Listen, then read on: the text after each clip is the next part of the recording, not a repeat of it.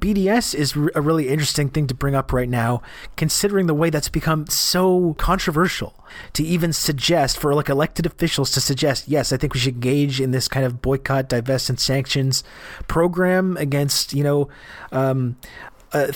that are made within these illegally occupied territories. Like literally, like let's choose a different hummus brand, or like let's talk about this, has become this like lightning rod of controversy where it's like, oh no, even that is not acceptable. Obviously these acts of like violent resistance, that has obviously been proclaimed to be completely unacceptable terrorism.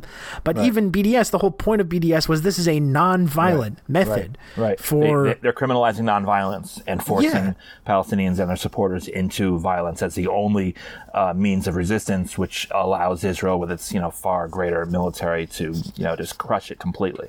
Which is why and suggesting that it's anti-Semitic to engage in this campaign of BDS. Yeah, and I mean in America taking it so far as to actual states divesting funds, retirement funds or whatnot from Unilever because Ben and Jerry's would stop selling ice cream within in settlements in the West Bank. They're not even going to boycott Israel itself. It's a very limited settlement divestment, and even that is enough to make state panderers in state governments go apeshit. And meanwhile, since this invasion has kicked off, all of a sudden you realize it's actually quite simple. There's been this immediate mass campaign to, any Russian products, to stop purchasing Russian products, to punish like any Russian people, like Russian opera singers and pianists or actors or sports stars or like any Russian. You realize how easy it is actually to engage in this campaign in response to this violent military occupation, whereas BDS over the last 10 years has just been like completely impossible to implement on every level. You can't even get progressive politicians, to say nothing of liberals or conservatives. You can't even get progressive politicians on the record with endorsing this strategy. Right. And meanwhile, in the last 3 weeks, it's become just completely uniform. This idea that we should boycott and divest all from these Russian products and Russian companies. But even more so because BDS would not approve of the kinds of boycotts that people are espousing. Sure. For instance, an individual Russian in an opera or some kind of symphony. That's not according to the tenets of BDS, because BDS is not telling us to boycott Gal Gadot movies. Right. Exactly. Even though maybe they should. Because, although, I mean, on an informal level maybe, but I mean, unless it's sponsored by the Israeli government or there are very specific criteria and.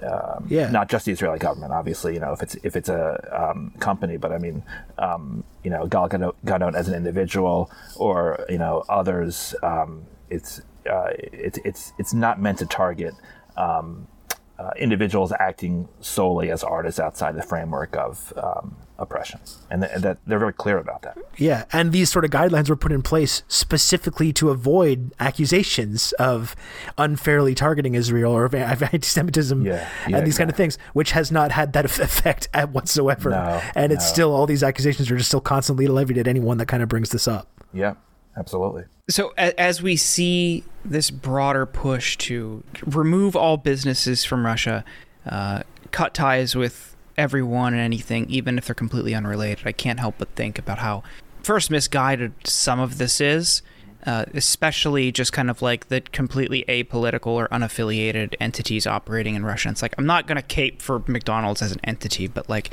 the consequences of people here calling on McDonald's to shut down operations in Russia doesn't affect Putin at all.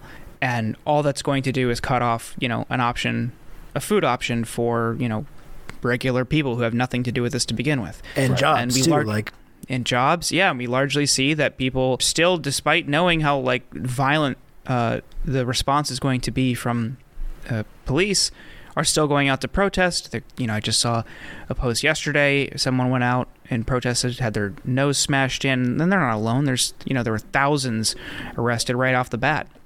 And those are the people who are going to feel the brunt of this totally misguided effort.